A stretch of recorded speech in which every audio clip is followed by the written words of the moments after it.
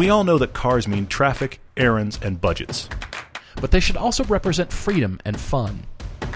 Join us as we work to find everyone a car they'll love. I'm Paul. I'm Todd, and this is the Everyday Driver Car Debate. Welcome to Friday. Embrace the stoke. Hey, good news. The Maserati Levante Trofeo.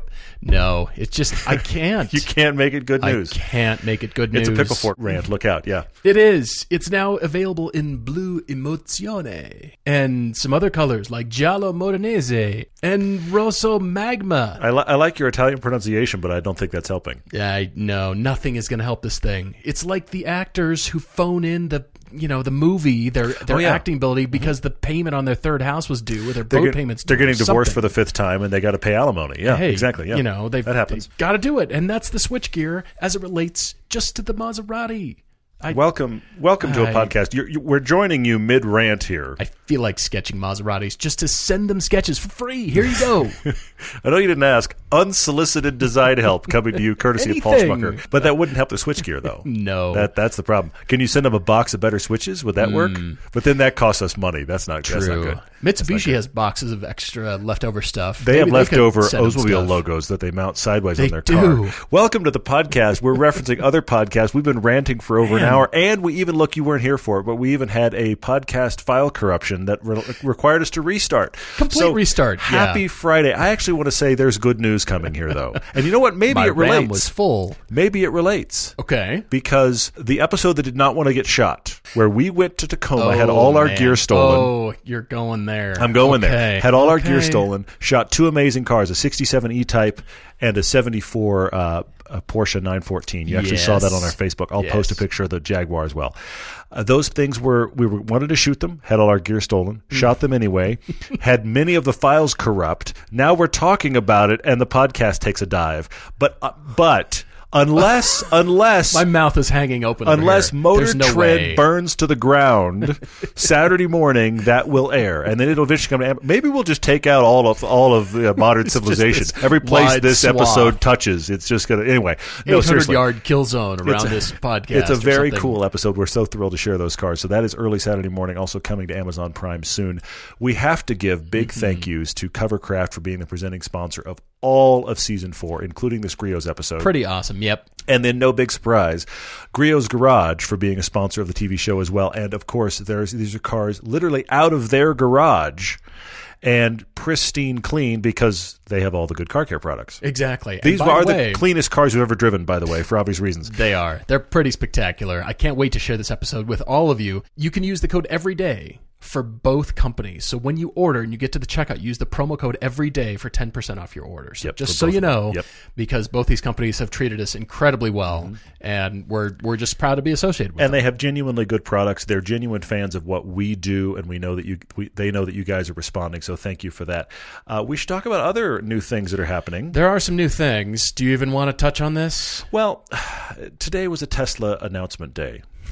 And whenever we say the word Tesla and then we follow with thoughts, we get letters. Yeah. We get encouraging letters and we get scathing letters because we talk Tesla. So here's what I'm going to do. I have pulled up my phone. I am setting a Tesla timer. I'm laughing. I'm going to give us about 5 minutes of time to talk about the fact that there was a big announcement today that was set up like, here's your big changing the world announcement. Yeah. And then dropped as, we're doing what we said we were going to do originally, and the Model 3 is now $35,000, which is not really a stop the world announcement thing, but Tesla does a really good job of making their announcements a big thing. The world grinds to a halt when Elon tweets because it's going to be some new thing that everybody goes, oh, okay, well, great. We kind of expected that. It was 2 years ago we expected the $35,000 price tag. Yes. It was not, but they have figured out a way to do it. They have come up with it. Which is cool. It's available now on the website, and you can actually go build the base Model 3. Mm-hmm. Unfortunately, you have to select black only. It's the Henry Ford idea of building cars. Any color you want as long as it's black. Hope you like black. Yeah. And the 18-inch wheels with the kind of weird spaceship-looking wheel covers. And there's steelies underneath, I think. Well, I'm sure it is, and it's the cloth seats and the base thing, but it's still 220-something miles of range, and it's still quick. Yes, all the automotive media are saying it's pretty quick at 5.6 seconds 0 to 60. Which is decent. Very quick for a family sedan, a mid-size sedan. 5.6 seconds. That's just fast. Now you don't get the full autopilot, or the autonomous driving anything. So you don't get any of that. Yes. It's just electric car. The thing is, on the final checkout, you find incentives. $35,000 is the price. It is the price, and then it says after incentives, $26,950. And you think, great. That's where the bait and switch starts happening. Yeah. The main thing is not the federal tax credit. That's not what I'm worried about. It's the gas savings for $4,300 that they're estimating over the next 6 years. They have averaged it out for most people's driving between 10 and 15,000 miles a year and claiming that you're saving this much. Well, you don't really get that $4,300 up front. You don't feel that. You can't go out to dinner and take a family vacation with that money. You don't see it. Here's the thing. When we drove that original Model S, the owner had owned an Expedition prior, didn't think he could afford the Model S, and then he did the math and realized that the shortfall was about the difference he was going to save in gas coming from his Fiat Expedition. Now that is a reality going forward, but to spin it the other way though, it doesn't actually make the car cheaper. Exactly. You're not spending less than $35,000. You're actually spending $35,000. But to their credit, you can go on the website. You did it. I did it. You can go on the website and you wind up with a figure that says exactly $35,000. And as recently as like a quarter ago, Elon Musk was saying in the investor meetings, at least from the things that I read, he was saying they couldn't do it. They couldn't make it work without losing money. So I think it's interesting they figured out a way, and that way must relate to the other announcement. Yes. There's no longer going to be Tesla showrooms. They're killing the stores. It's going to be online ordering only. I saw where they would keep about a handful, 7 or so, something like that, in high traffic areas. Sure. Where they're knowing they're going to get interest. There's a really nice one here in Salt Lake. Is that going to go away? Because they retrofitted that and spent some money. I know. I kind of think they're going away, and that's where the money is coming from. They're actually probably going to get rid of sales staff, get rid of the buildings, sell them off, and that means those are no longer the place where you take delivery of your car. So my question to you is, now that you're online ordering only, how is your new car getting to you? I agree. Who's delivering it, and where do you pick it up? That's a great question. I'm sure he's thought of this. I'm sure Tesla team has thought of this.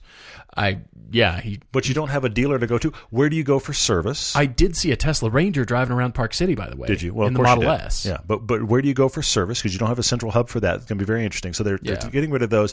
And then the other question, of course, that's raised is the test drive question. So since there will be no test drives, what they're going to do now as a difference is you have 7 days or 1,000 miles once you get your car delivered to you that you can return it for a full refund. So your first week of ownership is your test drive. Very interesting. I'm wondering about the depreciation that essentially Tesla is taking. Now, they're claiming, and they're probably right, I'll bet you they're 99% right, that you're going to like it so much you're not going to send it back.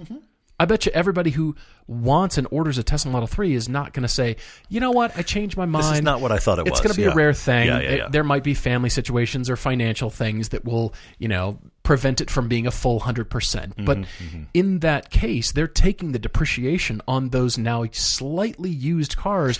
Are they turning around and selling them for a discount? Are they taking the hit? Interesting. Possibly. And would you buy a slightly driven Model 3? Or do you want it fresh and new from mile zero? It's yours. You're also touching next to another question that I think is very interesting about this.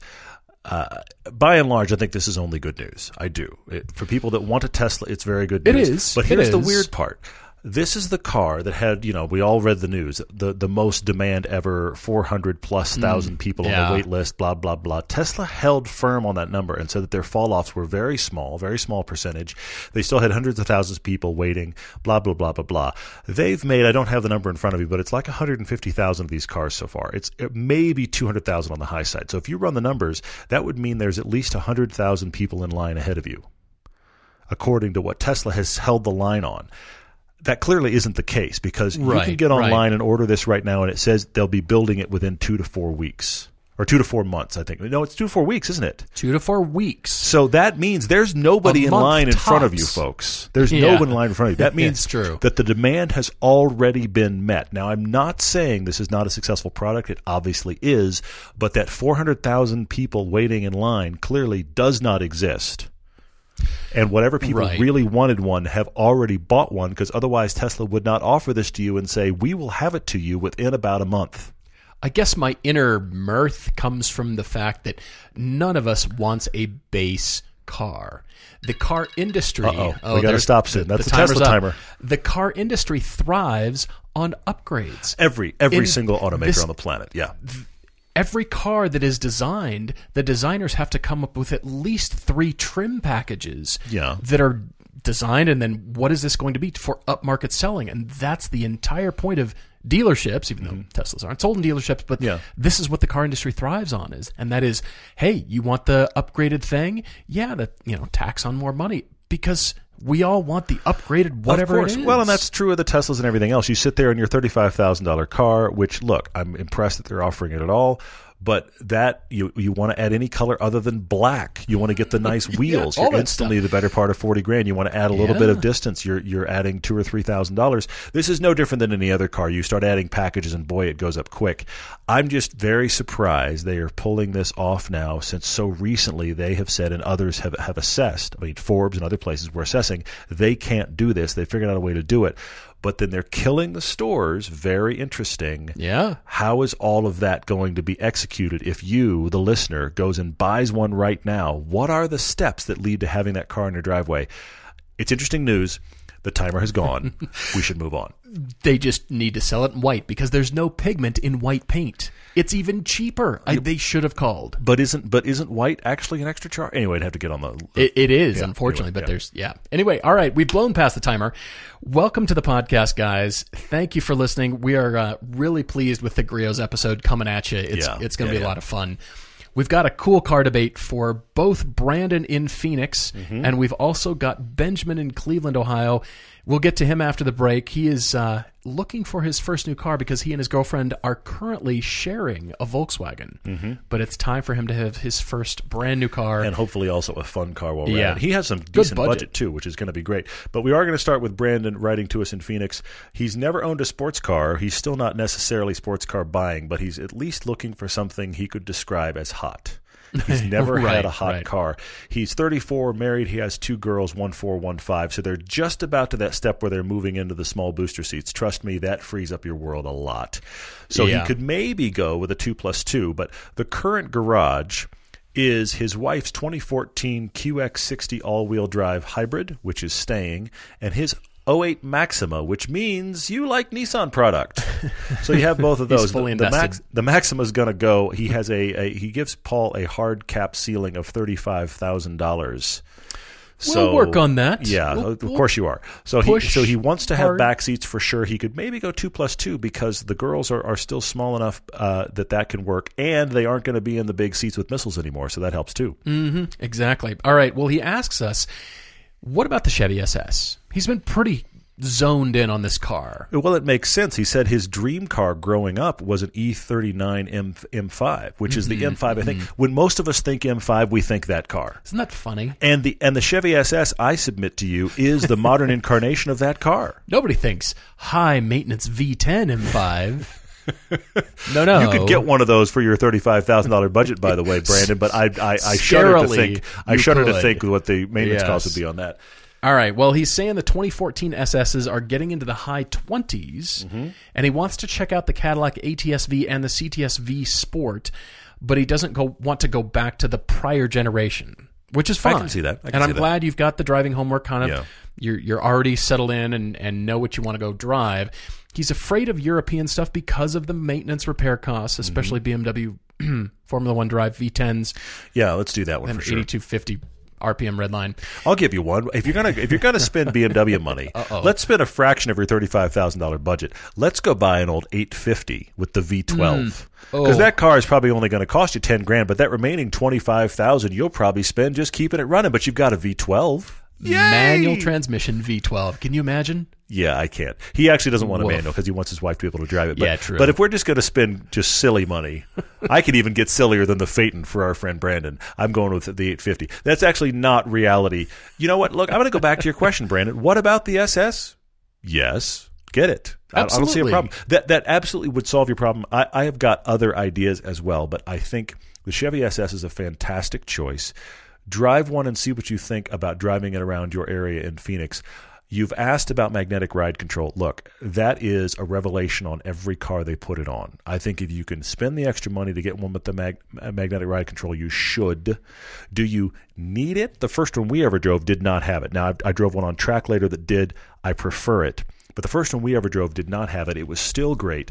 I think if you're going to do a lot of back road stuff where you're pushing hard, you should really shop for the magnetic ride control. I agree. If it's not going to be otherwise, it does transform things. I think you're going to be fine without it. I agree. And I'm thinking, European cars, obviously we love them.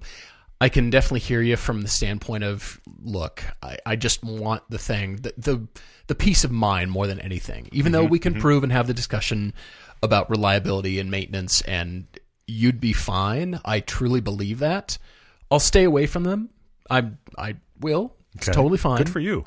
Yeah. I mean, he's kind of thinking that if he should get this magical Phaeton or BMW 850 or anything newer, anything terrible that we're recommending, he would be on the Christmas card list of his mechanic, and for sure he would. Maybe invite to cocktail parties that his mechanic is throwing. Well, and in his certainly honor. His kid's graduation that he paid for. Yeah, that would happen for sure. All right, so I do like your ATS-V. I was looking at 2016 Cadillac ATS-Vs, maybe the coupe, because you also said coupes are in play. Even though manual transmission is off the table, coupes are in play because the kids are about to transition up to booster seats, so two doors are fine. Got to have a decent back seat. And he hasn't test-driven anything yet, and leaning towards two of my favorites for this category. Okay. And they are the RC350 Lexus. Okay, sure. Think of this as you want the M3. And you're not going to get the M3 because you're going Lexus and you want what you're talking about. You want that reliability, that peace of mind. Not that M3s are, janky, broken down by the side of the road. They're not. But I take your point, yeah. Or, in keeping with this, Nissan love, I went and found you one. Now, it's not the prior generation Q60s, or what they used to be called the G35 coupes. But it is the 2018 Q60 Infiniti 3.0 Lux version rear-wheel drive, 6,000 miles for $37,900. You broke the budget. I did. You broke the budget, but I see you're feeding the Infiniti love, though. I see that. I'm pushing on this just a tiny bit because your wife has the QX60. What if you had the Q60? But then we end up with an all-Infiniti garage. I know. I agree. I don't have to look at it, I guess, but Brandon, I'm just not a fan of the all-one brand garage. At least it's not two cars of the same make. It isn't two of the same model, car. You're right about that regard. That is the bridge way too far. Yeah. But I'm just saying. Yeah, okay. All right. They're liking it. He had that 08 Maxima. The Maxima is going away. I do wish the Maxima were more enthusiast focused. I wish the Maxima were the competitor to these cars we're talking about. It should be their rear-wheel drive sedan for the family. I know it started. Look, I know when it started as a four-door sports car, it started as front-wheel drive. But I wish they would just. They've got to separate it from the Altima. Why not make it their rear-wheel drive platform car? I don't know that they make a rear-wheel drive. Look, four-door sedan. I'll give them a freebie. Let's put the running gear of the GTR with only the rear axle running.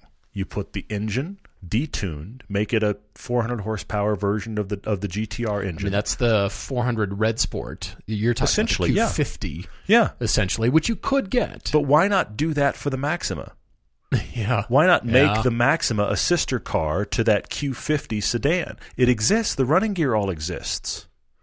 It does. I mean, the endless talk about badge engineering at that point. Like, okay, you just switch the badges. But the Maxima and the Altima overlap so much that anyway, we've talked about it before. Yeah, I know. I'm frustrated with that.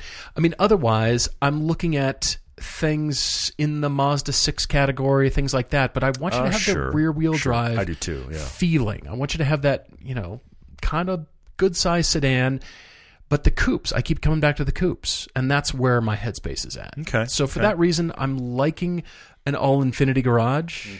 I'm liking it. I mean, I see that not lasting. Maybe your wife wants to upgrade to something else. Maybe it's her turn next time to get the car, and you guys, check out some other 5-seater, kind of SUV, something like that. But I'm doing my best to stay away from the Germans. Okay. Honestly. Good job. Good job. Brandon, the thing I think is interesting here is that you make a comment where you've been into cars since the 7th grade when your dad gave you a Motor Trend subscription. Great parenting on the part of your dad there. I love that. And what I find interesting is that's the beginning of your car love in your history, but your dream car has always been this M5. You're not a guy, clearly, that has lusted after the weird, crazy-looking sports cars. I was always lusting after the crazy-looking sports cars. I now own a Lotus Elise, okay? Mm-hmm. So since you've been lusting after sedans, I think you probably want a hot sedan. That clearly speaks to that history for you. I actually like your RC350 recommendation, Paul. I think that's excellent. I really do like that a lot. Yeah, I just touched on that. Haven't really expounded, and I did find them. Can't get the RCF totally. For that budget. You can't. But the 350 is still compelling, though. Believe me, I tried. I worked the numbers. I worked the model years. Came back to the RC350. I like it. The Chevy SS, I think, is a great one for you. I have a couple others I want to mention. I went looking at the current brand new Genesis G70.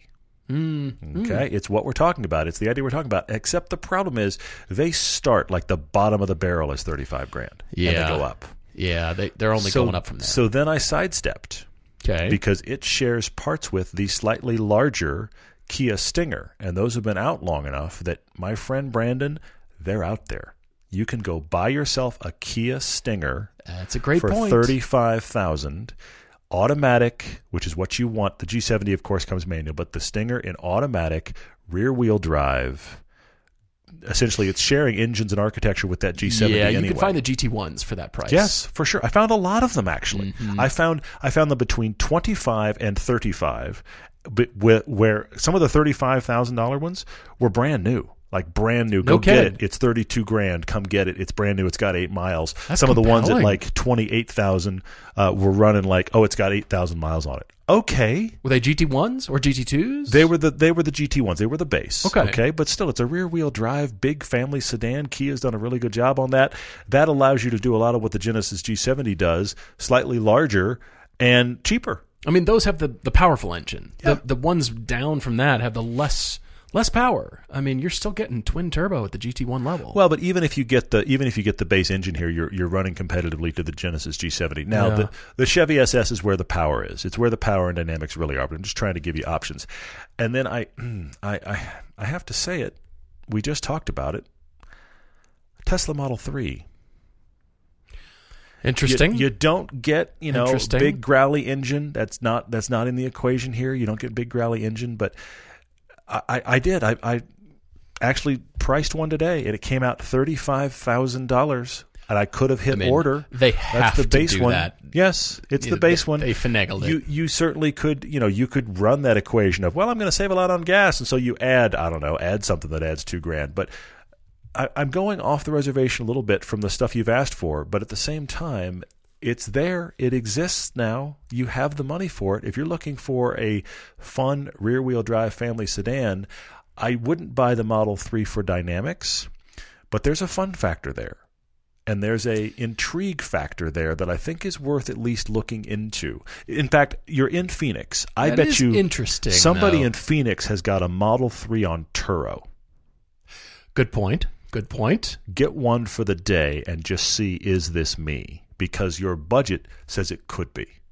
I mean, again, you're right in the base, but maybe that's all you need, and maybe that's sweet spot. Who knows? Maybe Tesla will catch on with finally the $35,000 electric car, and it's just car. They're not having trouble selling them already, so I think it only helps. I see a ton around parts. That's actually not bad. I think it's an interesting alternative. It's not the big bruiser, your traditional. The SS is the closest thing to that BMW. Yeah, but it's still the rear-wheel drive, which is pretty cool. Exactly, but you're still dealing with rear-wheel drive. It's got power. It's interesting. It's going to feel futuristic. So it's a thought. Like it. All right, well, thanks for writing to us. We really appreciate it, Brandon. If you've got your own car debate, everydaydrivertv@gmail.com, or you can find us on the website and write to us there. Love to hear your comments, thoughts, suggestions, and it's also a good place. Social media or, social media obviously are for the questions. I was just thinking for feedback, but also send us, hey, Topic Tuesday, and also what you bought. We read it all. Well. We read it all. It's a torrent of email at this point. We've asked for it. We're glad to have it. So please keep sending them. Guys, we'll take a quick break. We're coming back. We're back with another car debate, this one for Cleveland, Ohio. I'm talking about you, Benjamin. We're writing for you. You're writing in saying you'd like your first new car. And while we're at it, let's make it a fun car. Agreed. Well, he is beginning a commute no more than 40 miles round trip each day in the somewhat near future. He says when he moves into a house with his girlfriend, he needs to buy his car to undertake this new commute. Yes, because they've been sharing a car. Yes, they have. And the car mentioned, maybe I mentioned before, it's a Volkswagen. Yep.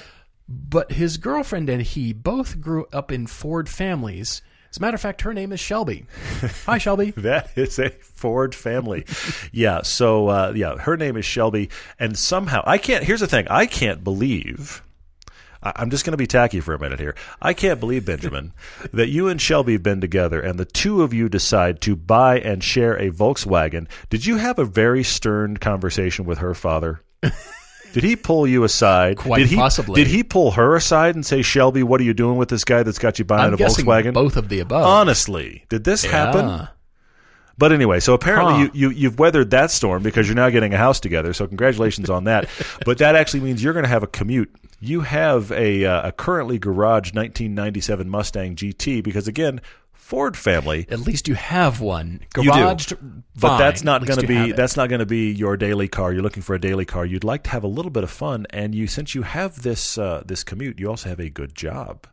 So we have about $45,000 to spend to get you something fun, and Shelby keeps kind of gravitating back toward let's get another wagon, let's be sensible, and you keep saying, we have a Volkswagen to be sensible. Let's have some fun. Let's have some fun, Benjamin. Let's do that. I agree. Well, his first aspirational car was always a Focus ST. Interesting. Okay, yeah. And then they both discovered Volkswagen. They're hooked on VW.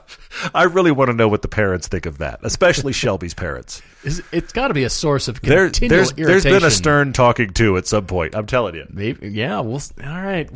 We've got to know. We've got to know. Ben and Shelby, all right. The first year out of college, they borrowed her parents' '08 Ford Fusion, drove that into the ground. Yes. Dad took the Fusion back. Dad has the Fusion now. You can't have it anymore. Fine, you're going Volkswagen. I'm taking that. There you go. And then they discovered this 2017 Volkswagen Golf All-Track as her first new car. Okay, yeah, they're cool. They are cool. They're do-it-alls. Can you put Shelby on the license tag? And I don't know. Could be that. Put Ford Girl on the license tag. Yeah, that's what it needs to be go. On the back of the Volkswagen. There anyway, we're confused. All right, so they joke that her next car would be an A4 All-Road, which is the big brother, the All-Track. Sure, okay. So maybe, quite possibly. And this is the sensible 60-pound dog transporting drive to eastern Pennsylvania. Nice, sensible car. Yes. Let's not be sensible, Benjamin. Let's get you a fun car. Let's be irresponsible. Of course. That's why you're listening. You're not listening for good advice. You're listening for encourage my bad idea. That's really why we're here. Sorry. Go on. So far, he's the budget is surpassing the hot hatch aspirations. Mm-hmm. He requires a manual transmission. But it's got to be this comfortable commuter that will be fun on weekends and make family and friends laugh when he floors it. Good. Turbos equal laughter. Just saying. Turbo fun equals factor for sure. The ha-ha. Yeah. Do that again. They've driven the Golf R and they've driven the new current Mustang GT. Mm-hmm. So they liked both of those. They've also considered the BMW 2 Series or the Genesis G70, which we already just talked about. But he doesn't want a big car. He wants something small. I think it's interesting that Shelby is kind of gravitating toward the Golf R, and he's going, but we have the Golf over there. Why get? And I actually fully agree with you, Benjamin. Let's get something different. Have a couple cars for you here. But what do you have for Ben? I've got many ideas here. He says his budget is about $45,000. Yeah, the key word is about. Oh no! You'd never say about to Paul. There's got to be a limiter on there somewhere. It's not otherwise a range. Your 45 is now 80. I don't know how that happened, but it's 80 now. See, it's 80. Yeah. No. I'm thinking if you're already thinking $650 to $700 a month, which is what $45,000 equates to, roughly. Where'd you go? We can do things with that. Okay. I'm braced. I like your Golf R idea. Dig it. I mean, then they would be the all Volkswagen. No, please don't. Please don't. We've got Brandon as the all Infiniti crew. Yeah. And then Ben and Shelby's all Volkswagen, maybe. And so that was my kicking off point there, because I thought, all right, I'm going to leave that as my wild card. Okay. I think you could consider the Civic Type R, because you said commute, and you also said fun when you floor it. 306 horsepower, manual transmission, embrace the wingitude, and buy yourself a Civic Type R. I have 2 cars on my list, and that's one of them. No kidding. The Civic Type R. Because I think, here's the thing, that's a car that you're going to love commuting in. It's going to be simple to commute in. People might point and laugh because it has that ridiculous wing, but you know what? Embrace the point and laugh. Laugh at when they point at you, point at the wing yourself. Like, yeah, I know. Can you believe it? That's the wing on my. That actually came from the factory like that. Now, pardon me while I blow by you and have more fun on you than you're having. Exactly. Because that car is so great at commuting, though. That car, yes. When we had it, we drove it across Los Angeles a couple times to get to our location. It was the place to be. But then when it was on a back road, fantastic. Yeah, I'm all about it. I've got the M240i on my list as well because Ben mentioned he prefers a new car. Yeah. We're talking new cars here. For sure. So for 45-ish, about somewhere in there, your payments will be about $700+ a month. BMW 240i. Let me point out the fact that the Civic Type R is less than $40,000 out the door. It is. That's a lot of car and I think it's going to be more fun for what you're looking for. It's going to be more like laughter-inducing. I agree with that. Yes. Yeah. But there's this wild card that's sitting out here for me. Uh-oh. Okay. It's not a manual, and unfortunately, that is Audi's fault. Uh-oh. All right. It stays in the Volkswagen family. Yeah, I think I know where you're going. Keep going. It isn't the S3. It's the 2018 RS3 with 10,000 miles for $52,900. Really? If we're already in the monthly payment world, it's no money. It's no money. It's the British auctioneer, I forget his name, who auctions cars for Gooding. Yeah. It's no money. Yeah. What's another $10,000? Well, it's not 10, but it's about 8, I take your point. 7, somewhere in there. Yeah. $52,900. I bet you they'd take maybe $51,700, somewhere in there. You were really splitting it tonight. I know. And you'd have yourself hysterical. An RS3. 10,000 miles is no miles. It's no miles. No miles, yeah. Whatsoever. No money and no miles. Got it. It's pretty much brand new, and you have yourself an RS3. But like I said, it's Audi's fault that they're not giving us a manual in the RS3 in North America. Yeah, fair. That is the problem. Fair. So that could be why you discount this choice immediately and you go buy yourself a Golf R, which is fine. Yeah, but don't buy the Golf R. You're too close to the Golf R already. Yeah. I like both of those options. I think the 240 is actually very surprisingly compelling. But I feel I feel like there's a car that's been overlooked here. And Ben, I don't understand why. You've got $45,000 to spend. You're a Ford guy. You've always wanted a Focus ST. Yeah. Focus RS. Focus RS. By the way, why they're not $45,000? Why are we not leading either with Focus RS? Why is that not the beginning of this discussion? Ford history. You wanted a Focus ST. Let me do you one better. Focus RS. You want a cackle when people are riding with you. Done. I can see that. I can see that. Now, I will admit, everybody, ourselves included, that have driven this car, it has an aggressive suspension setting. And then if that's not enough, it has a more aggressive setting. It has drift mode, by the way, Ben. Like the soft setting is harder than most cars in the sports setting. And then it has a sports setting beyond that. That is designed for, I think, tracks that don't exist on Earth, okay? Tracks that are more glassy than Spa. Okay? Okay. I like this idea, though. My understanding is that the Focus RS set a better lap time on the ring in the standard suspension setting because the sport track setting was too hard to handle that track fast. The point here, though, is interesting. Yeah. What's your commute like? This can be an aggressive suspension. I'm almost striking it too hard against it because, to be honest, I'm a guy that likes a sports car. I put it in the normal setting, was fine with it.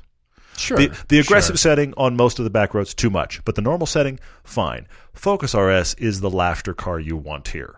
Turbocharged goodness. $45,000, just go buy one. Buy somebody's car they had for 6 months. Save yourself some money. Walk away with the Focus RS. Be happy. That's actually my big takeaway from the night. Focus RS, be happy.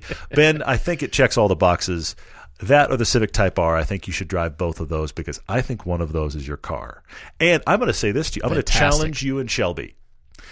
If Shelby says, you're not really going to buy a car with that wing, are you, about the Civic Type R, I think that might decide it right there. You got to buy the car with the wing because it balances the all-track. You see what I'm saying? It does. The Golf is super staid. It's super ignorable. And next to it. Yes. But, of course, the Focus RS does that, too. This is the reason you can't get the Golf R because they're both just kind of cars you don't notice. They're not nothing wrong don't with notice them. The Civic they're Type just R. cars you don't notice. But the Civic Type R or the crazy blue Focus RS, whoever you move in next to is going to be like, that's a cool car. Ooh, Shelby, you could buy Ben a drift stick for Christmas, like the accessory, so he can go drifting. And I'll just give a little wild card from me, and that is since you're Ford people, you could get a used GT350. Shelby could have a Shelby in the family. She'd have to learn to drive stick. 45? Used. First gen. First year used. 2016? Stick shift. They're out there. I'm just saying, how proud, Shelby, would your dad be? And Ben, how proud would your future father-in-law be if you taught your future wife? I'm throwing lots of rakes into the room right now, but if you taught Shelby how to drive stick in a Shelby GT350, would you be a hero? This is why it's my wild card for you. Ooh. But why not? All would be forgiven. Why not? They'd ignore the Volkswagen. What's in the drive? Who cares? That's my wild card for you because I think it checks other boxes. But anyway, Focus RS. All right, jump into questions. Thank you both for writing in, by the way. Definitely. We're jumping to questions here. Let's see here. Looking at a question from Songoro I can't pronounce it. Okay. Move Songoro Kasongo. Okay. Best commuter car, econobox for daily triples. Now, caveat. Whichever road you can get away with it. It's disclaimer, not the car. Caveat, it's location. We encourage obeying the speed limit. Except for the places that you could find where you go over the speed limit. Except for, Focus RS is up there. Civic Type R, they hit them easily. Yeah. They're both kind of econoboxes. This is a much more a location question than a car question, though. It really is. Yeah. And if you have kind of an underpowered econobox, just find a hill. Downhill with tailwind. Yeah. 100. Yeah. Get your honey for the day and you're good. There's a downhill near us off of I-80. You know where I'm talking about. It's very bumpy downhill. Yeah. Because of that downhill, except for the extreme bumpiness, you can get any car to daily triple on that downhill. Come around the corner, red line, and come around the corner fifth. and off you go. Yeah, exactly. Come around the corner at speed. The problem is it is so bumpy that you may destroy the car for those reasons, but not because of speed. It is really about location on that, though. Hey.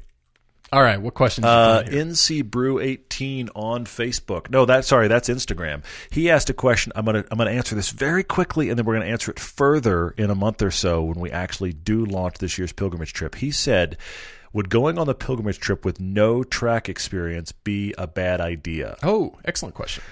Now, there's going to be a bigger breakdown here, but there are two major trips we're aware of. Ours, from the U.S., by the way, ours and one from Ross Bentley, who does Speed Secrets. Now, Ross Bentley is a fantastically accomplished track instructor. He has got a great partnership with RSR. I have honestly not one single bad thing to say about his trip. Oh, yeah. He does a fantastic trip. Absolutely. But he does a trip for people with track experience. And Ted, who has gone on our trip every time we've done it, he's done our trip and he's done Ross's trip.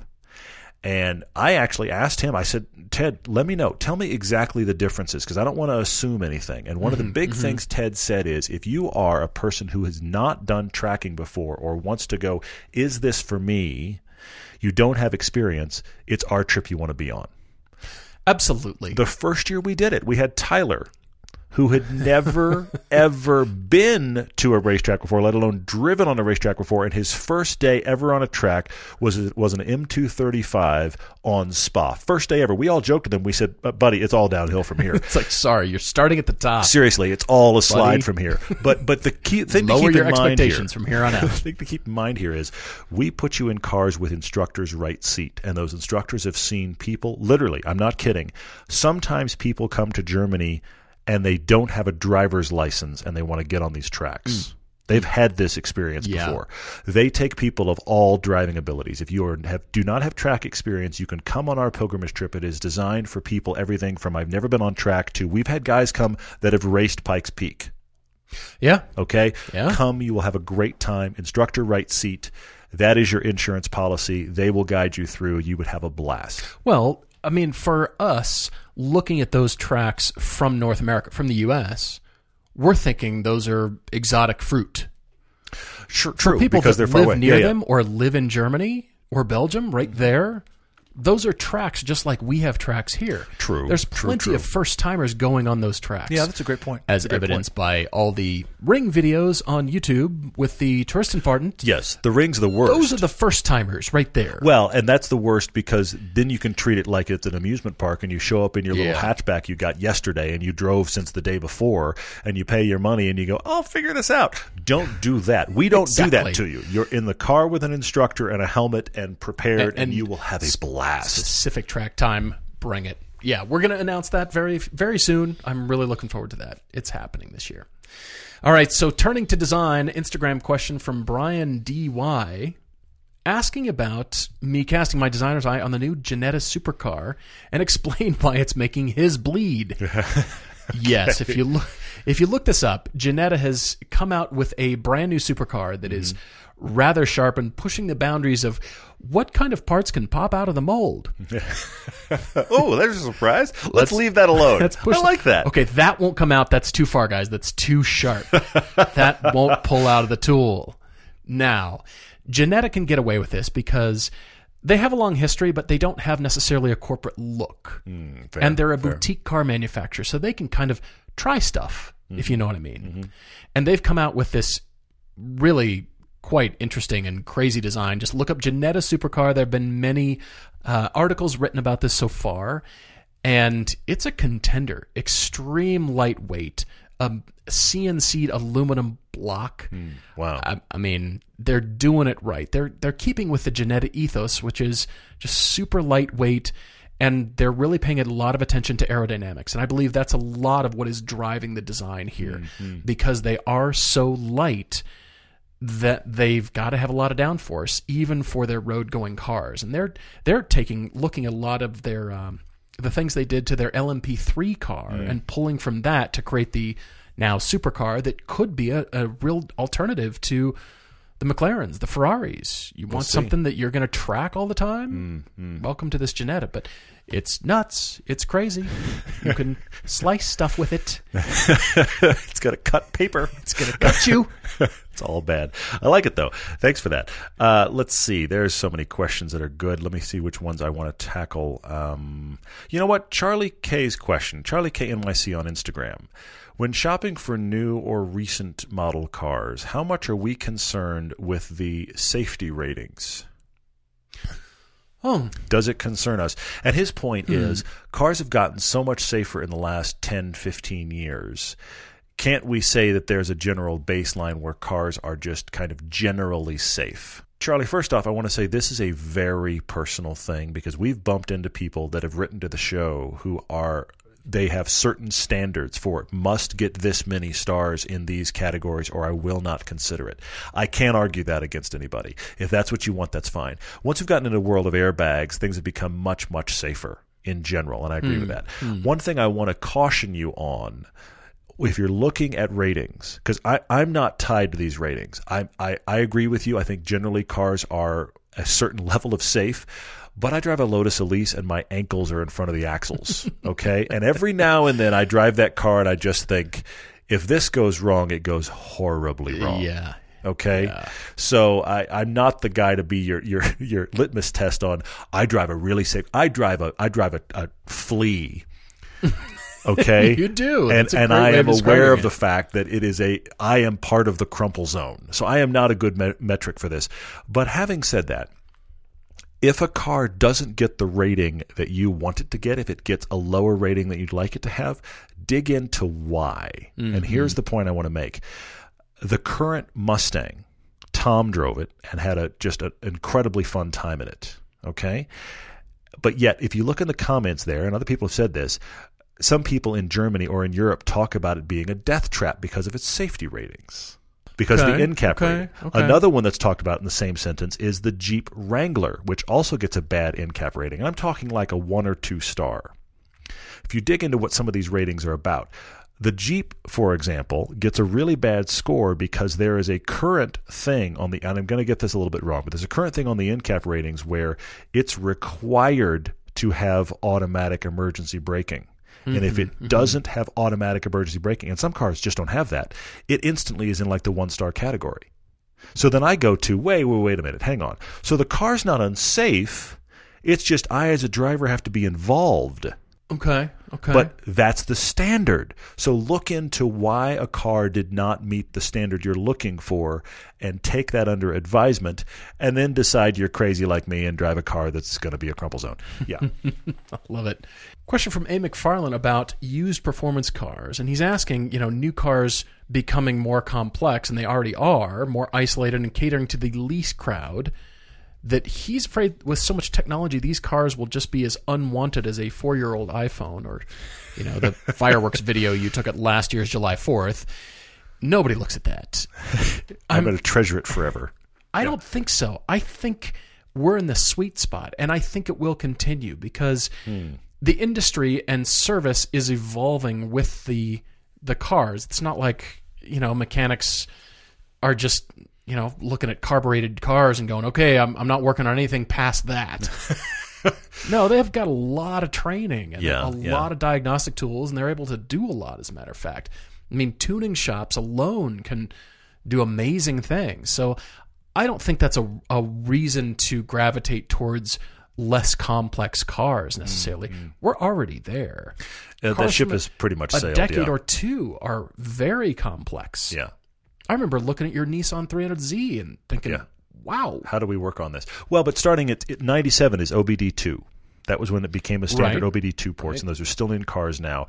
Pretty much from then on, guess what? The computer runs the car. Pretty much. Unless you're buying older than that, that's what's happening. I think we're in the sweet spot now of used performance cars. Maybe. I mean, you think of a 2-year-old Jaguar F-Type or stuff like that that's like, wow, they're low priced in consideration of what they used to cost. Yeah. This is actually a great thing. I wonder if in 20, 30 years those cars are going to do the turnaround that the 90s cars are doing now, and they're inexplicably expensive again. Here's a base F-Type, but it's got 6 miles on it, and it's going for, you've got to be kidding. I wonder if that's going to happen. Well, only if they have a Ferrari or a Porsche badge on it, really. Well, maybe, but I mean, we got weird things like S2000s and 240Zs and Supras that are getting money that makes no sense. I'm just wondering if this stuff all takes a turn. Quite possibly. We'll see. We'll see if the F-Type is even that interesting or not. But somebody rolls out an 06 Aston Martin Vantage and gets some ridiculous amount for it because it sat in mothballs, which would be weird. Buy the Vantages, quick! I don't know. Shane Addy had a question that I'm going to kind of answer, but because it's a great question. He said, any updates on track days and meetups across the country? Shane, we're talking about this. I'm going to be very transparent. In fact, I'm going to tell you something that Paul and I were just talking about today. I can't give you details yet, but we have 3 major things we need to work around. Now, by the way, I'm excluding the fact that we have to work around, shooting television. That has to happen. But we aren't going to do a feature film this year because I don't have the bandwidth. And we did a Corvette one, in case you haven't noticed, so that's available everywhere. But yeah, I don't know that the feature-length film is happening. We've talked about ideas. We're talking about maybe every other year now, and also we have got to move them so they don't release at the same time as the TV season, because whoever's idea that was, by the way, it was mine, is a terrible idea. So we're not doing that again. It hurts too bad. But no, we have 3 major events we're talking about that are like schedule events this year. We have the pilgrimage trip, which is going to happen late September, early October. We're talking about doing another Utah meetup with track day and driving and that kind of stuff. And that's going to looks to be in August. Details are TBD on that. And then we were just talking today about the fact that when we hit podcast 400, we're talking about doing some sort of live podcast event recording here in Utah. So it would be 2 Utah events and a Europe event. We've got to get those locked down and like positioned on the calendar, and then look at where the holes are. And I suspect, and this is you and I literally talking about this right now live, I suspect it would be late summer, early fall. I'd like to do something east of the Mississippi. Well, there's been a lot of people asking us for something Atlanta-based or East Coast-based or something like that, which we are definitely considering. We know we need to. We've done we want to, the Audubon Country Club in Illinois, and gosh, we've done stuff on the West Coast, but yeah, we need to do the East Coast thing, and it's definitely on our minds. So hopefully we'll find something, but I honestly have to get... Well, I'm almost done with Season 4 editorial. We're going to start shooting Season 5, but there'll be a lot of those kind of scheduling things locked in. The Pilgrimage Trip will go live. That stuff will happen, and we can get a better sense of the rest of the year. Kind of a fun question on Facebook from Olin R., who was inspired by our recent talk of the Doctor's Garage, and that was referring to the group of orthopedic surgeons here in Park City and Salt Lake. There were 4 of them, and they told their wives... well, girlfriends at the time in college, that when they started earning real money, they were going to pool their money and start buying hot stuff. They went through their Ferrari phase. They went through a Porsche phase. I think they're in the BMW, the 1973 BMW 3.0 CSL cars. They're in the old phase, yeah. And then some older Porsches. They went through a Porsche phase right when Porsches were blowing up, 911s were blowing up, and they ended up, this was very interesting, they ended up selling off a lot of them because the cars got too precious. And a lot of the guys that were the Porsche guys originally, these were the guys that had the, sorry, I'm going to say it again, 911 997 GT3 RS40. They had that car, okay? That's why it was in our film. Yeah.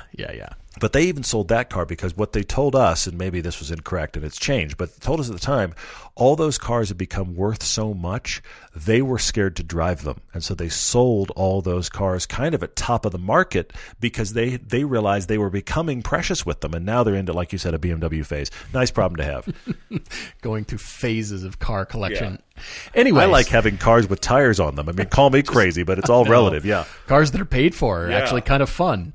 All right, so the question is, to help finance just a purely fun car, he and his friend were conspiring to Turo this car. So therefore, what is the perfect car to put on Turo? Not to go rent, but to own and then Turo out so you can actually afford it yourself. Something you're okay with having beat on? I hate to say it, but let's be honest. Well, his criteria are appealing to a wide audience. Maybe, older drivers looking for Sunday cruise. Maybe younger couples, he's saying, on a special date or a special event, something like that. Or just us, all of us, driving enthusiasts, everybody listening. For canyon stuff and that kind of thing. And then, of course, relatively inexpensive to fix and maintain. You will definitely have to detach yourself from any precious feeling towards it because big time. Wheel scuffs are a big deal, I've found out, with Turo owners. They're a huge issue. If you Turo something, please take photos of all the wheels, inspect them like crazy because the curb rash is a really big deal. And it probably would be to you too. Of course, yeah. I mean, that's an expensive thing to continually fix or it's ugly. Yeah. So, you could go for some kind of hot sports car because then you've got it, but you've got to actually Turo it to be able to afford the monthly payments. So you've got to get it out there. So what is that? It's going to be something slightly exotic that people are looking for. Caymans, some BMWs, M3s, that kind of thing. I think Boxsters, C7 Corvettes, and Miatas. Miatas, yes, there's a ton of Miatas out there. So you'd have to compete against price or the fact that it's newer and maybe it's an RF or something kind of unique. That's the other thing, is a unique, special kind of thing. Yeah. Good for you to own, but then it's going to get beat up. It just is. It is. Yeah. That's the sad part for sure. Yeah. It's one of those things. We could go into a longer list. I like Jags. I like the Miatas. I like, seriously, Caymans. Put Caymans up. That would get.